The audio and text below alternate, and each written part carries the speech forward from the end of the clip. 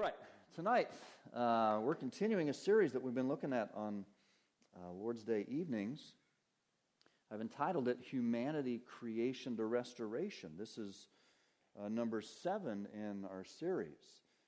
And I won't take time to review like I have in the past since we just looked at this last week, but basically we began all the way at the beginning. Who are we? We're made in God's image. What does that mean? What happened at the fall of man that was recorded in Genesis chapter 3? What happened to that image? And then how is God restoring that image? How is He redeeming us, as it were, to be once again image bearers of God and do so in a way that honors Him? Last week we looked in particular about how is that image restored in us? What's the process? Can we get more specific? We noted that generally God would speak of this in terms of regeneration. He brings new life to us. But that new life is lived out.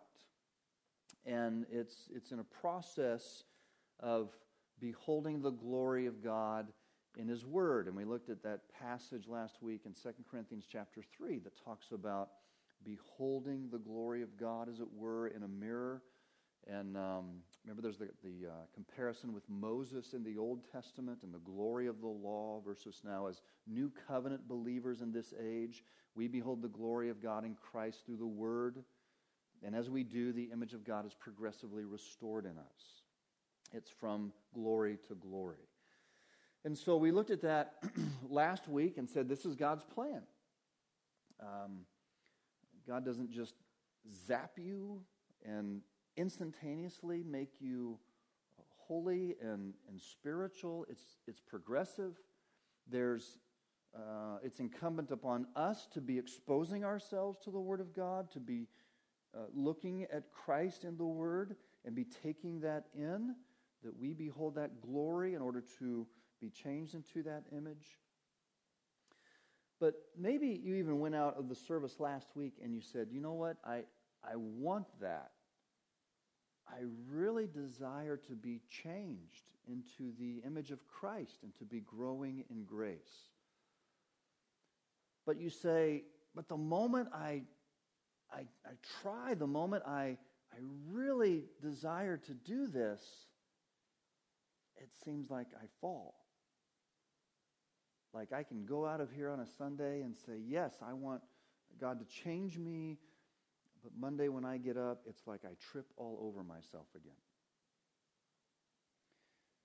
And so maybe you're asking the question, why is it such a struggle? Why do you and I struggle to image God accurately even though we really want to? And more so, why does that struggle seem even greater the more I grow? The more I learn about God, and the more I'm exposed to His Word, it seems like I'm just more aware of this struggle. Have you ever felt that way? Well, I think you're in good company. Oh, did I just miss? Nope, I want this slide right here. You ever heard of this guy, David Brainerd? There's the dates that he lived. He was a young man when he died.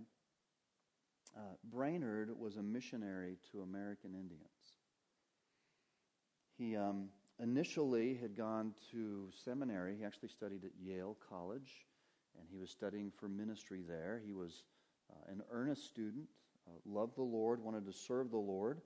But it was at a time in our nation's history when George Whitefield was preaching in this area, and George Whitefield was used of God to bring new life to people. Religion had become cold and academic and hard and really unbelieving. And Whitefield was calling people to repentance, to faith and new life. And Brainerd had gotten hold of that, and he was in this academic setting at Yale. And he understood what Whitefield was preaching and the truth of the gospel. And on one occasion, Brainerd had said of his college tutor, who was a president or a pastor in the area, he said that man had no more grace than a chair. And and that got him in trouble. In fact, it got him kicked out of Yale because he wouldn't apologize. And the funny thing was is he was right. So Brainerd gets kicked out of Yale, but he decides that God has called him to ministry and that he is going to give his life to ministering to American Indians. He did this mostly in Delaware in the Middle Colonies, but also up in this area for a while. If you read Brainerd's diary, I commend it to you. You should read it. Everybody should read it. He just bears his soul and says, here's what was going on in his heart and mind as he sought to minister to these American Indians. But here's an entry from his diary. It's dated Thursday, May 13th. And Brainerd said this of himself: "Saw so much of the wickedness of my heart that I longed to get away from myself. I never before thought there was so much spiritual pride in my soul. I felt almost pressed to death with my own vileness. Oh, what a body of death is there in me. Lord, deliver my soul. I could not find any convenient place for retirement and was greatly exercised." Here's a man consecrated to the Lord, serving the Lord, that we would look up to and we look back on and read his diary and say, this man seems to be a spiritual giant. And then he writes this about himself. What's going on? What's the answer to that? Well, let me give you a more modern example. Recognize any of these faces? Maybe you do. You can see the names of these 5 men: Nate Saint, Jim Elliott, Peter Fleming, Roger Youderian, and Ed McCully. These are 5 missionaries, men, who were earnest in giving the gospel to the Auca Indians in South America. And if you've ever read through the Gates of Splendor, this is their story about them actually literally giving their lives by trying to get into this Indian tribe in South America and give them the gospel. And upon their first initial contact, really in person, the people in that tribe killed each of these men. But if you read that story and you look back and you hear some of these names, we think of these men in terms of these are spiritual giants, right? These are young men that gave all they had for the cause of Christ. These are people that we would look up to. One of those men in particular, Roger Youderian, you see him there. He's the second from the right. Roger, before he actually went with these other men to try to reach the Auca people, he was a missionary. But he struggled where he was as a missionary. He struggled in the work. He and his family struggled. And Roger said this in his diary. He said, "I'm about ready to call it quits. There's no future here for us, and the wisest thing is to pull stakes. I wouldn't support a missionary such as I know myself to be, and I'm not going to ask anyone else to. The issue is personal, and I'm discouraged about finding any satisfactory solution." Again, here's a guy that we would look up to and say, this guy seems to be a real spiritual man, and yet in his own heart he says, I'm not worthy of anybody's support. I'm a miserable missionary. And he says, it's in me. I'm the problem. Okay, how are we to assess this? I'm giving you just a sample. Christian history is full of things like this. Are these men hypocrites? They obviously have struggles of soul, and they're obviously at times overwhelmed by it, and yet they're serving in ministry. Are they hypocrites? Are they immature? That they just need to grow. And maybe they'll overcome these things and they'll get to the point where they don't have to wrestle with these things anymore. Well, think we've already concluded in just reading this that these men actually demonstrate a great measure of Christian maturity and sacrifice for the cause of Christ. So what's the answer? What are they dealing with? I would suggest to you that what they're dealing with is their traitor within. Something that we all deal with. An internal traitor that in many ways inhibits and discourages our growth into the image of Christ. What is this internal traitor? Well, the Bible talks about it. It actually gives it a name. Let's look at it all first at this traitor's identity. I want you to look at Ephesians chapter 2, because it's particularly the Apostle Paul that identifies this and uses particular language about this traitor within. And we read of it in Ephesians chapter 2.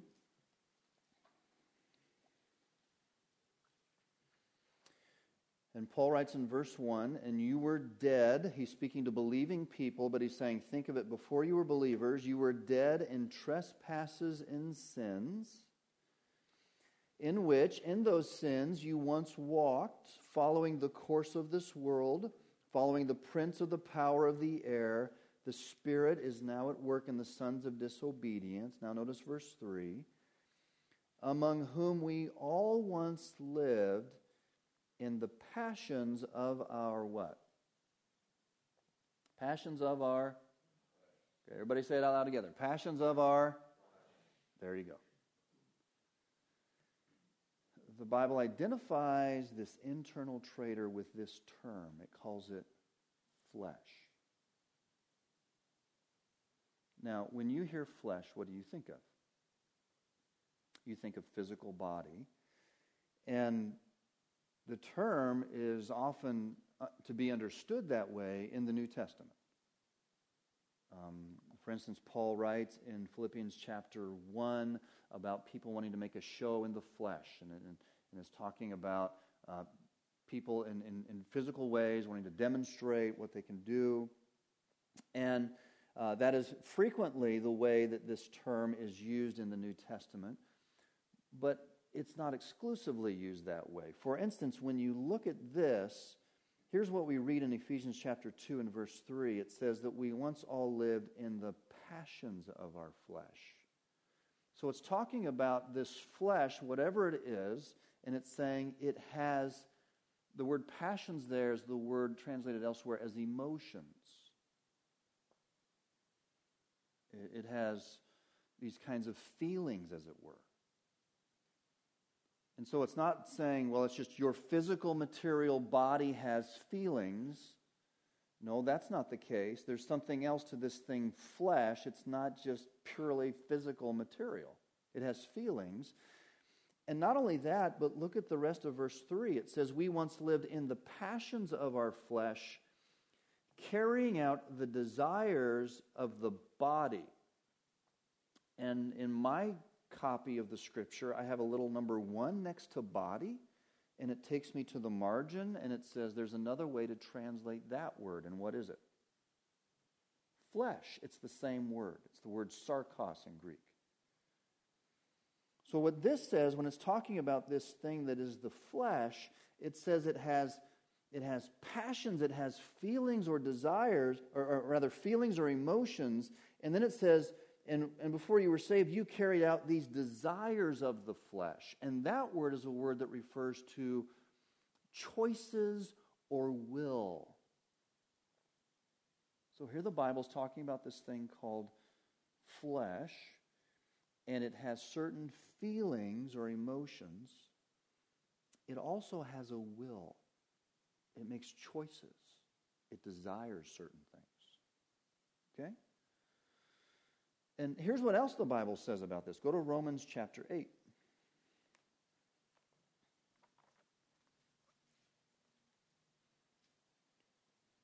And what you'll notice is the majority of references that we look at tonight are from the writings of Paul, because as I says, it's Paul that really ferrets this out for us, this thing called the flesh. look at Romans chapter 8. And again, we're just going to drop right into the context on a number of these things, but we're just kind of putting the pieces together. Look at Romans chapter 8 and look at verse 6. Paul writes and says, "For to set the mind on the flesh is death, but to set the mind on the Spirit is life and peace. For the mind that is set on the flesh is hostile to God. It doesn't submit to God's law. Indeed, it cannot. Those who are in the flesh cannot please God." Our translation says mind that is set on the flesh, and they're kind of adding some information there. Really, if you read this in the original, it talks about mind of the flesh. And when we talk about the mind of something, what are we talking about? Let me put it to you this way. We've seen that the flesh has feelings. It feels certain ways. The flesh also has a desire. It makes certain choices. What are we learning about the flesh here? It thinks. There's a cognition to it. Well, what does this flesh think? What does it desire? How does it feel? The reason I took us through that little exercise is because here's what we need to understand about this thing that the Bible calls the flesh. The flesh is you. It's not something outside of you that's separate from you. It's not some sort of inclination. The flesh has personhood. How do you know something's a person? Someone is a person. It has these characteristics at least: feelings, intent, thinking, cognition. And the Bible says there's this thing called the flesh that we have that has all of those things. And what it's saying is, your flesh has personhood. It is you. It's not something separate from you that you can blame everything on. It is you. Okay? In fact, let me just make this very clear. Look at Galatians chapter 5.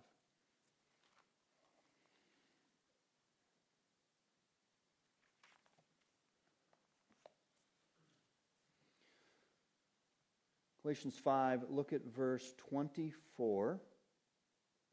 We read these words. Again, Paul's writing.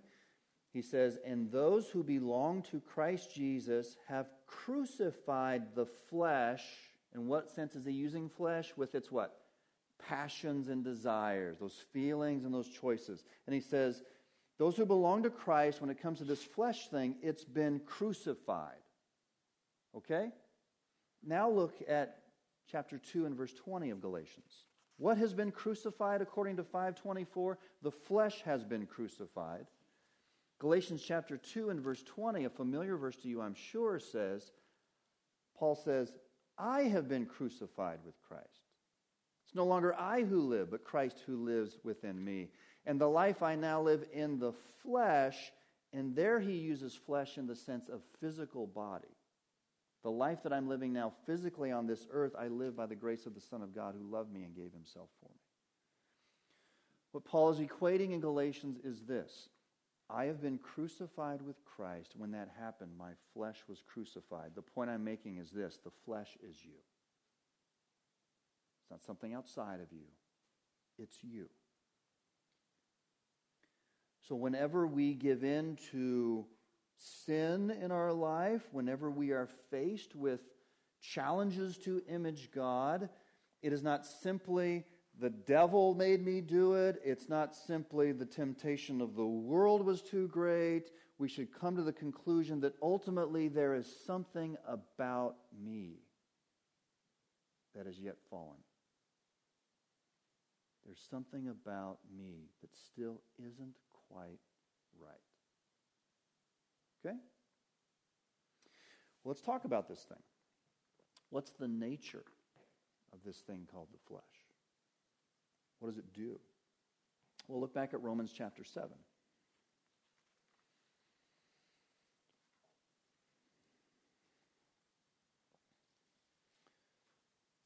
And again, we're dropping right into some context, but I think it's easy enough to follow along if I just read.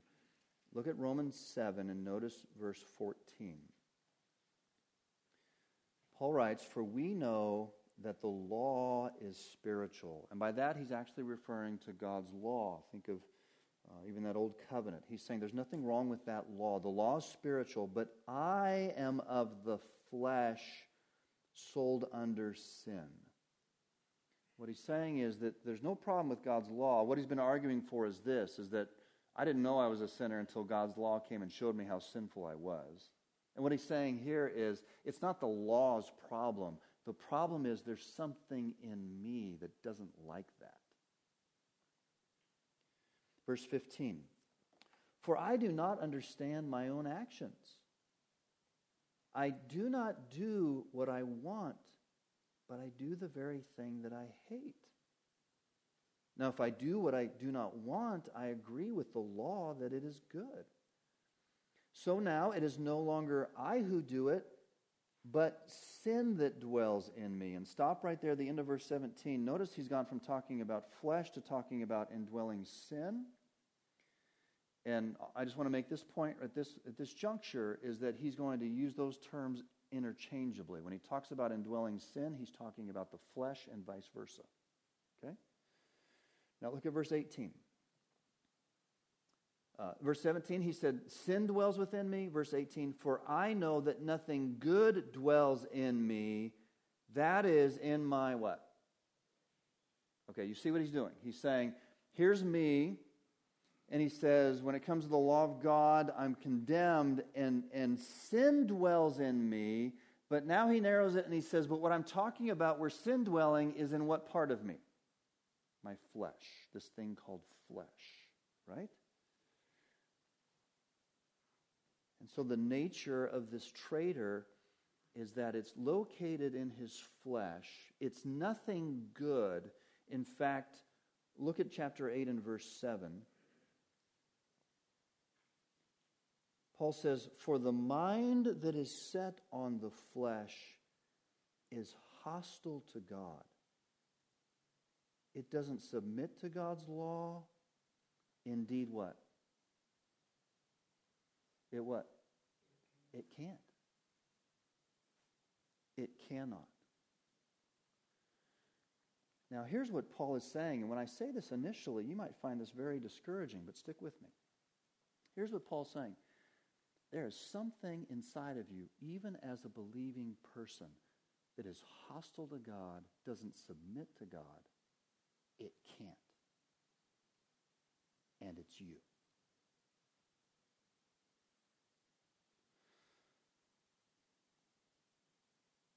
Paul's actually saying, you will never be rid of your flesh in this life. How do you feel about that? It will always be with you. No matter how dedicated you are, no matter how earnest you may be, no matter even how much exposure you have to God's Word, he's saying in this life, your flesh is always with you. Now, you may hear that and you think, that's really discouraging. I mean, if Brainerd struggles with his flesh to the point where he says, I can't take it anymore, what hope is there for me? And all I want to do is I want to encourage you with this thought. Because oftentimes this is what happens. People realize this about their nature. Earnest believing people realize this, that there's this traitor within. And they say, if this traitor's within, then I must not be a true believer.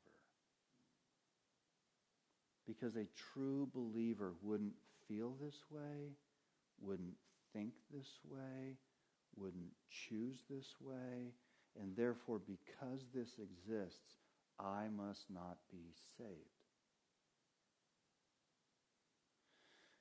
And all I want to tell you is the Bible comes back and says, no, because you feel a struggle, there's something else in you too. Does that make sense? This is exactly what the Scripture is saying. That struggle means there's something different in you than those people we read in Ephesians chapter 2 that were completely given over to those passions, over to those desires.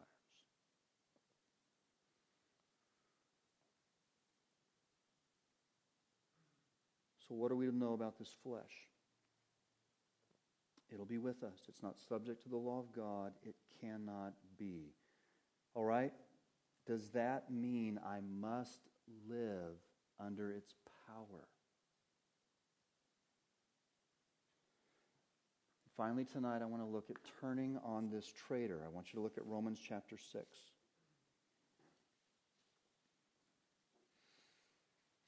Here's what you need to understand about this thing called the flesh. Romans chapter 6 says there's some things you need to know about it. Look at verse 3 of Romans 6. Do you not know? Look at verse 6. We know. Look at verse 9. And we know. And so when it comes to your dealing with this internal traitor, the first thing God says to you is you need to know some things about it. And here are some truths about this thing called the flesh. Romans chapter 6, look at verse 17. He says, "But thanks be to God that you who were once," what? Slaves of what? Of sin. Now remember what we said here? Paul uses interchangeably these ideas of sin and flesh. And so what he's saying is, at one time when you were an unbeliever, you were entirely captive to this flesh. A slave to it. But now, look at verse 22. But now that you have been what? Set free from this thing. Okay? Set free. Doesn't mean that it's been eradicated, but what it means is this. The flesh has now been dethroned. Remember Ephesians chapter 2 again, Paul says, at one time before you had come to Christ by faith, you were entirely given over to your flesh. You had no other option but to do what it desired, to feel the way it feels, and think the way it thinks. But he says, but now something has happened in you that has broken that bondage and you're free from it. You don't have to obey your flesh. And this is what he's saying. The flesh has been dethroned in the life of the believer, and you are no longer subject to it. You have a choice. You say, well, how do I know that's true of me? Well, let me just give you this little test. Remember we read in Romans 8 where it says that the flesh is not subject to the law of God. It cannot be. In fact, it's hostile to God. It's at enmity with God. Well, have you ever sat in a service like this or heard preaching somewhere else and somebody opens the Bible and they're explaining to you who God is and what God has said in His Word, and it just cuts you to the heart? You are so convicted. You know God is speaking to you and He's putting His finger on something in your life. And you feel that conviction and you feel that weight, but you embrace it.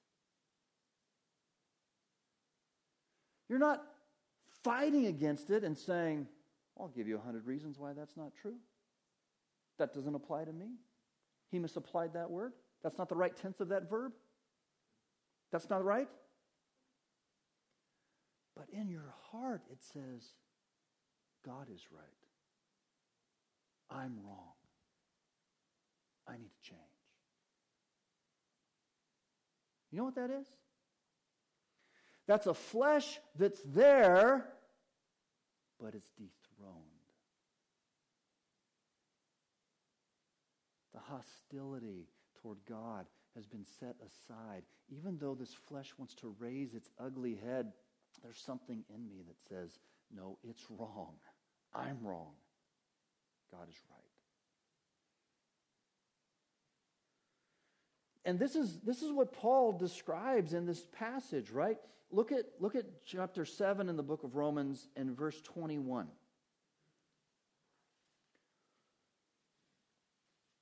Paul says, so I find it to be a law that when I want to do right, what happens? Evil lies close at hand. When I want to do the right thing, there is this flesh still in me, but look at verse 22. For I delight in the law of God in my inner being, but I see in my members another law, waging war against the law of my mind and making me captive to the law of my sin that dwells in my members. He says, wretched man that I am, who's going to deliver me from this? And he's describing this kind of conflict that he wants to do the right thing and he wants to serve God and do what's right, but at the very same time, there's this sinister part of him that raises its ugly head, and there's this war going on. Now, have you ever felt that? Of course you have. I feel it every time it comes across my mind to share the gospel with somebody. And I want to give somebody a tract, or I want to open my mouth and try to get into a discussion with them about the gospel of Christ. And the moment that I want to do that in the desire of my heart, you know what's there? It's this thought, you're going to make a fool out of yourself.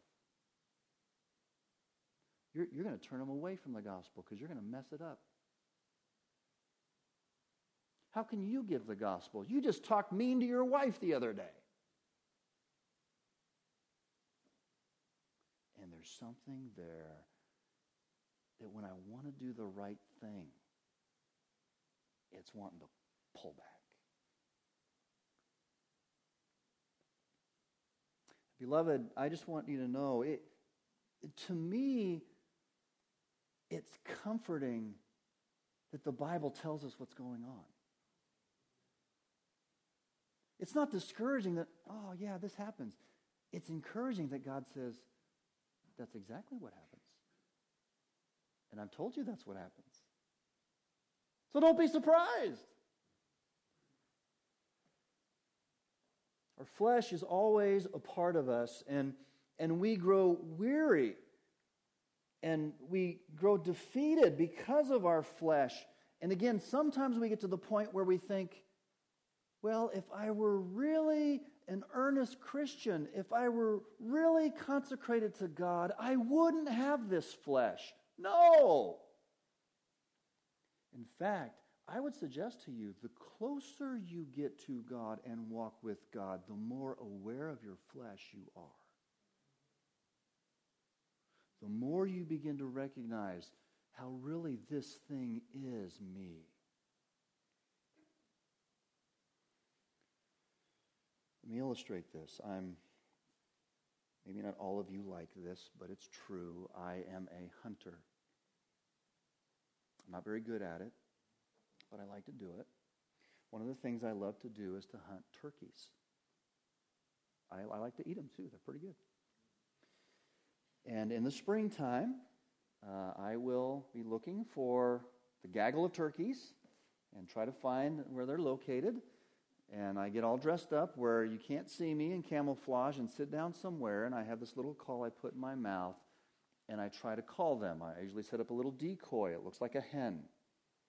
And it's time to make little turkeys, right? And so you put the hen out there, and you're trying to get the boyfriends into the hen, right? And so I'm calling, but here's what happens in turkey season, is when you start calling, usually the first birds that are going to come in are something called jakes. And jakes are year-old turkeys, male turkeys. And jakes are just dumb. And they're like, they hear the call, they see the bird, whoo! I mean, they're off and they run right in, and typically they mess everything up, right? What I want to do is I'm waiting for that old Tom. You know, the big one with nice big spurs and a long beard. But he is really leery. I mean, the littlest thing sets him off. And he's been around the block so many times that he knows what can happen. And he's really, really cautious. Beloved, I would just use that simple illustration to say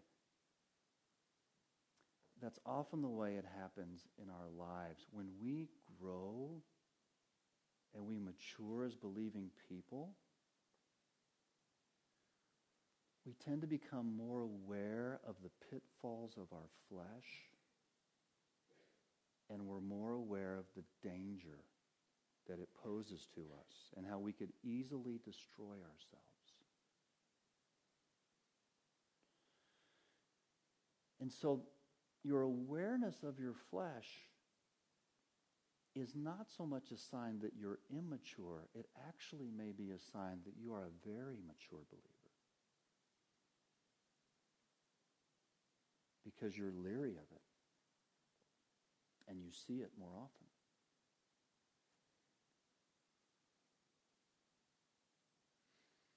Peter tells us in 1 Peter chapter 2 that we should beware of these passions of the flesh that wage war against your soul. It is a war. It's a war that we're involved in. Where is the help in this warfare? Back to Romans chapter 6. Remember I said, the Bible says you must know certain things.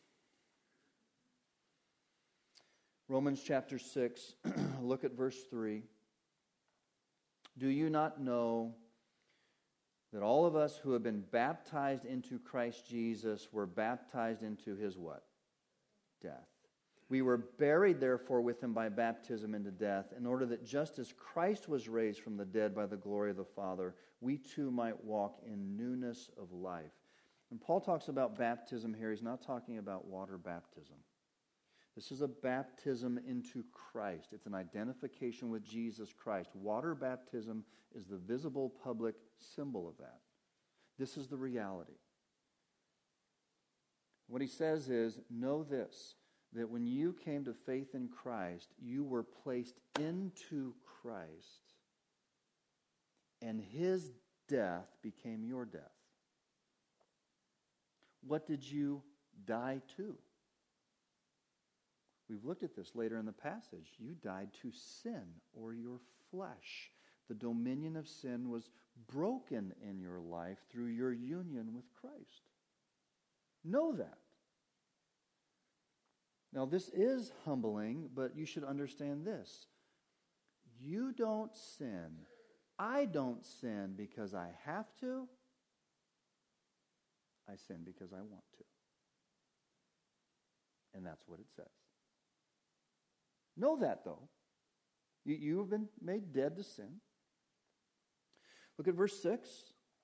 And we know that our old self was crucified with him in order that the body of sin might be brought to nothing. You see that language? So that we would no longer be enslaved to sin. And verse 9, we know that Christ being raised from the dead will never die again, and death no longer has dominion over him. So just like Christ was raised, we too are raised and will live forever, and we are to live in a new way of life, no longer dominated by our flesh and by sin. And so there are certain things that we must know in order to turn on this traitor. There are also certain things that we must consider. Look at verse 11. So you also must consider yourselves dead to sin and alive to God in Christ Jesus. And that's just coming to that realization that I just pointed out to you, that you don't have to sin. I don't have to sin. I actually choose to sin. Because verse 12 says this, do not let sin reign in your mortal body. And he's talking to believing people. And here's what he's saying. He's saying, in a moment, you can, as a believer, put yourself back under the reign of sin or the reign of your flesh and do what it desires, go according to how it feels, think its particular way. You as a believer can do that. You don't have to. but we often do. And so what's the answer?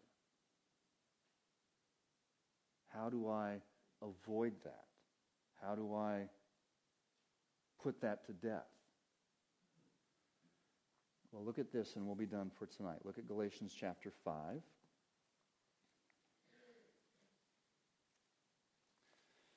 This is hinted at in Romans 8, but we'll look at it from Galatians 5.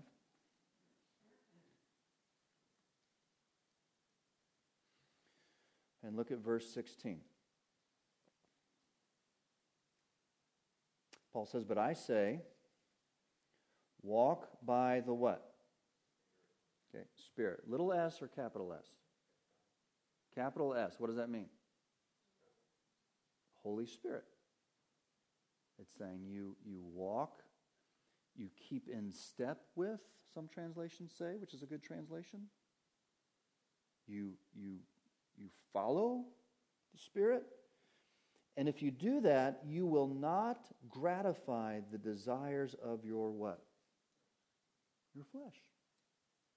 Why not? Verse 17, because the desires of the flesh are against the Spirit, and the desires of the Spirit are against the flesh, and these are opposed to each other to keep you from doing the things you want. And it's describing this conflict that takes place within the life of a believer. And it says, there is this conflict of my flesh, but thank God I have capital S to counteract that.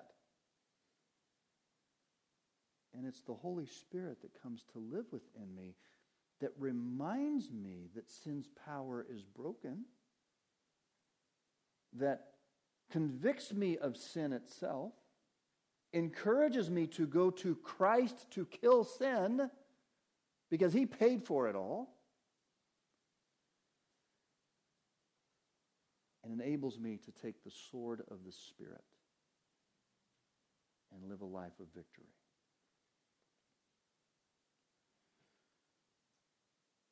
And this is what the Bible calls spiritual warfare, spiritual battle.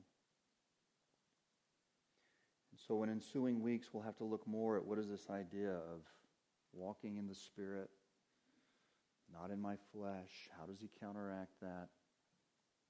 And tonight, I just want to make this point, that one of the keys to you properly imaging God in dealing with this aspect of your flesh is your relationship with a member of the Godhead, the Holy Spirit. What does it mean to walk with Him? Is that something spooky? Am I waiting for Him to talk to me? Am I waiting for Him to impress me in some way? What is that? Because whatever it is key in counteracting the desires of my flesh. And we'll have to look at that in ensuing weeks. Let me close with this word of encouragement, okay? I've said this in several different ways tonight, but I just really want to impress this upon it. A Christian, a true child of God, is not somebody who no longer has sinful feelings, sinful thinking, sinful desires. Again, many people are confused and they come for counsel and they say, if I were a Christian, I wouldn't feel this way. I wouldn't think this way. I wouldn't want this. And the Bible just comes back and says that's not the case at all. You have a traitor. And it's not subject to the law of God, and it won't be until you get to glory. And so I would say this. We get discouraged by the conflict and the struggle. And all I would say is, praise God for the struggle. Right? Praise God, there's something in me that doesn't want to go down that road. Oh, it's strong and the pull is strong. But there's something in me that says that leads to death. And I would suggest to you, if you have that, that's the greatest assurance that you're a child of God. It's not that you're perfect. It's that you struggle and you fight. The Spirit has come within you to do battle with your flesh. And you're feeling it. But praise God, He's on your side. And the next time you feel that, just thank God that it's there. And praise Him for it. John Owen, a famous Puritan, so famously said this. I've seen this on a t-shirt. I think I want to get it. He said, "Be killing sin, or sin will be killing you." Be killing sin in the power of the Spirit, or sin will be killing you. And I think those are good words of encouragement. Well, let's pray together.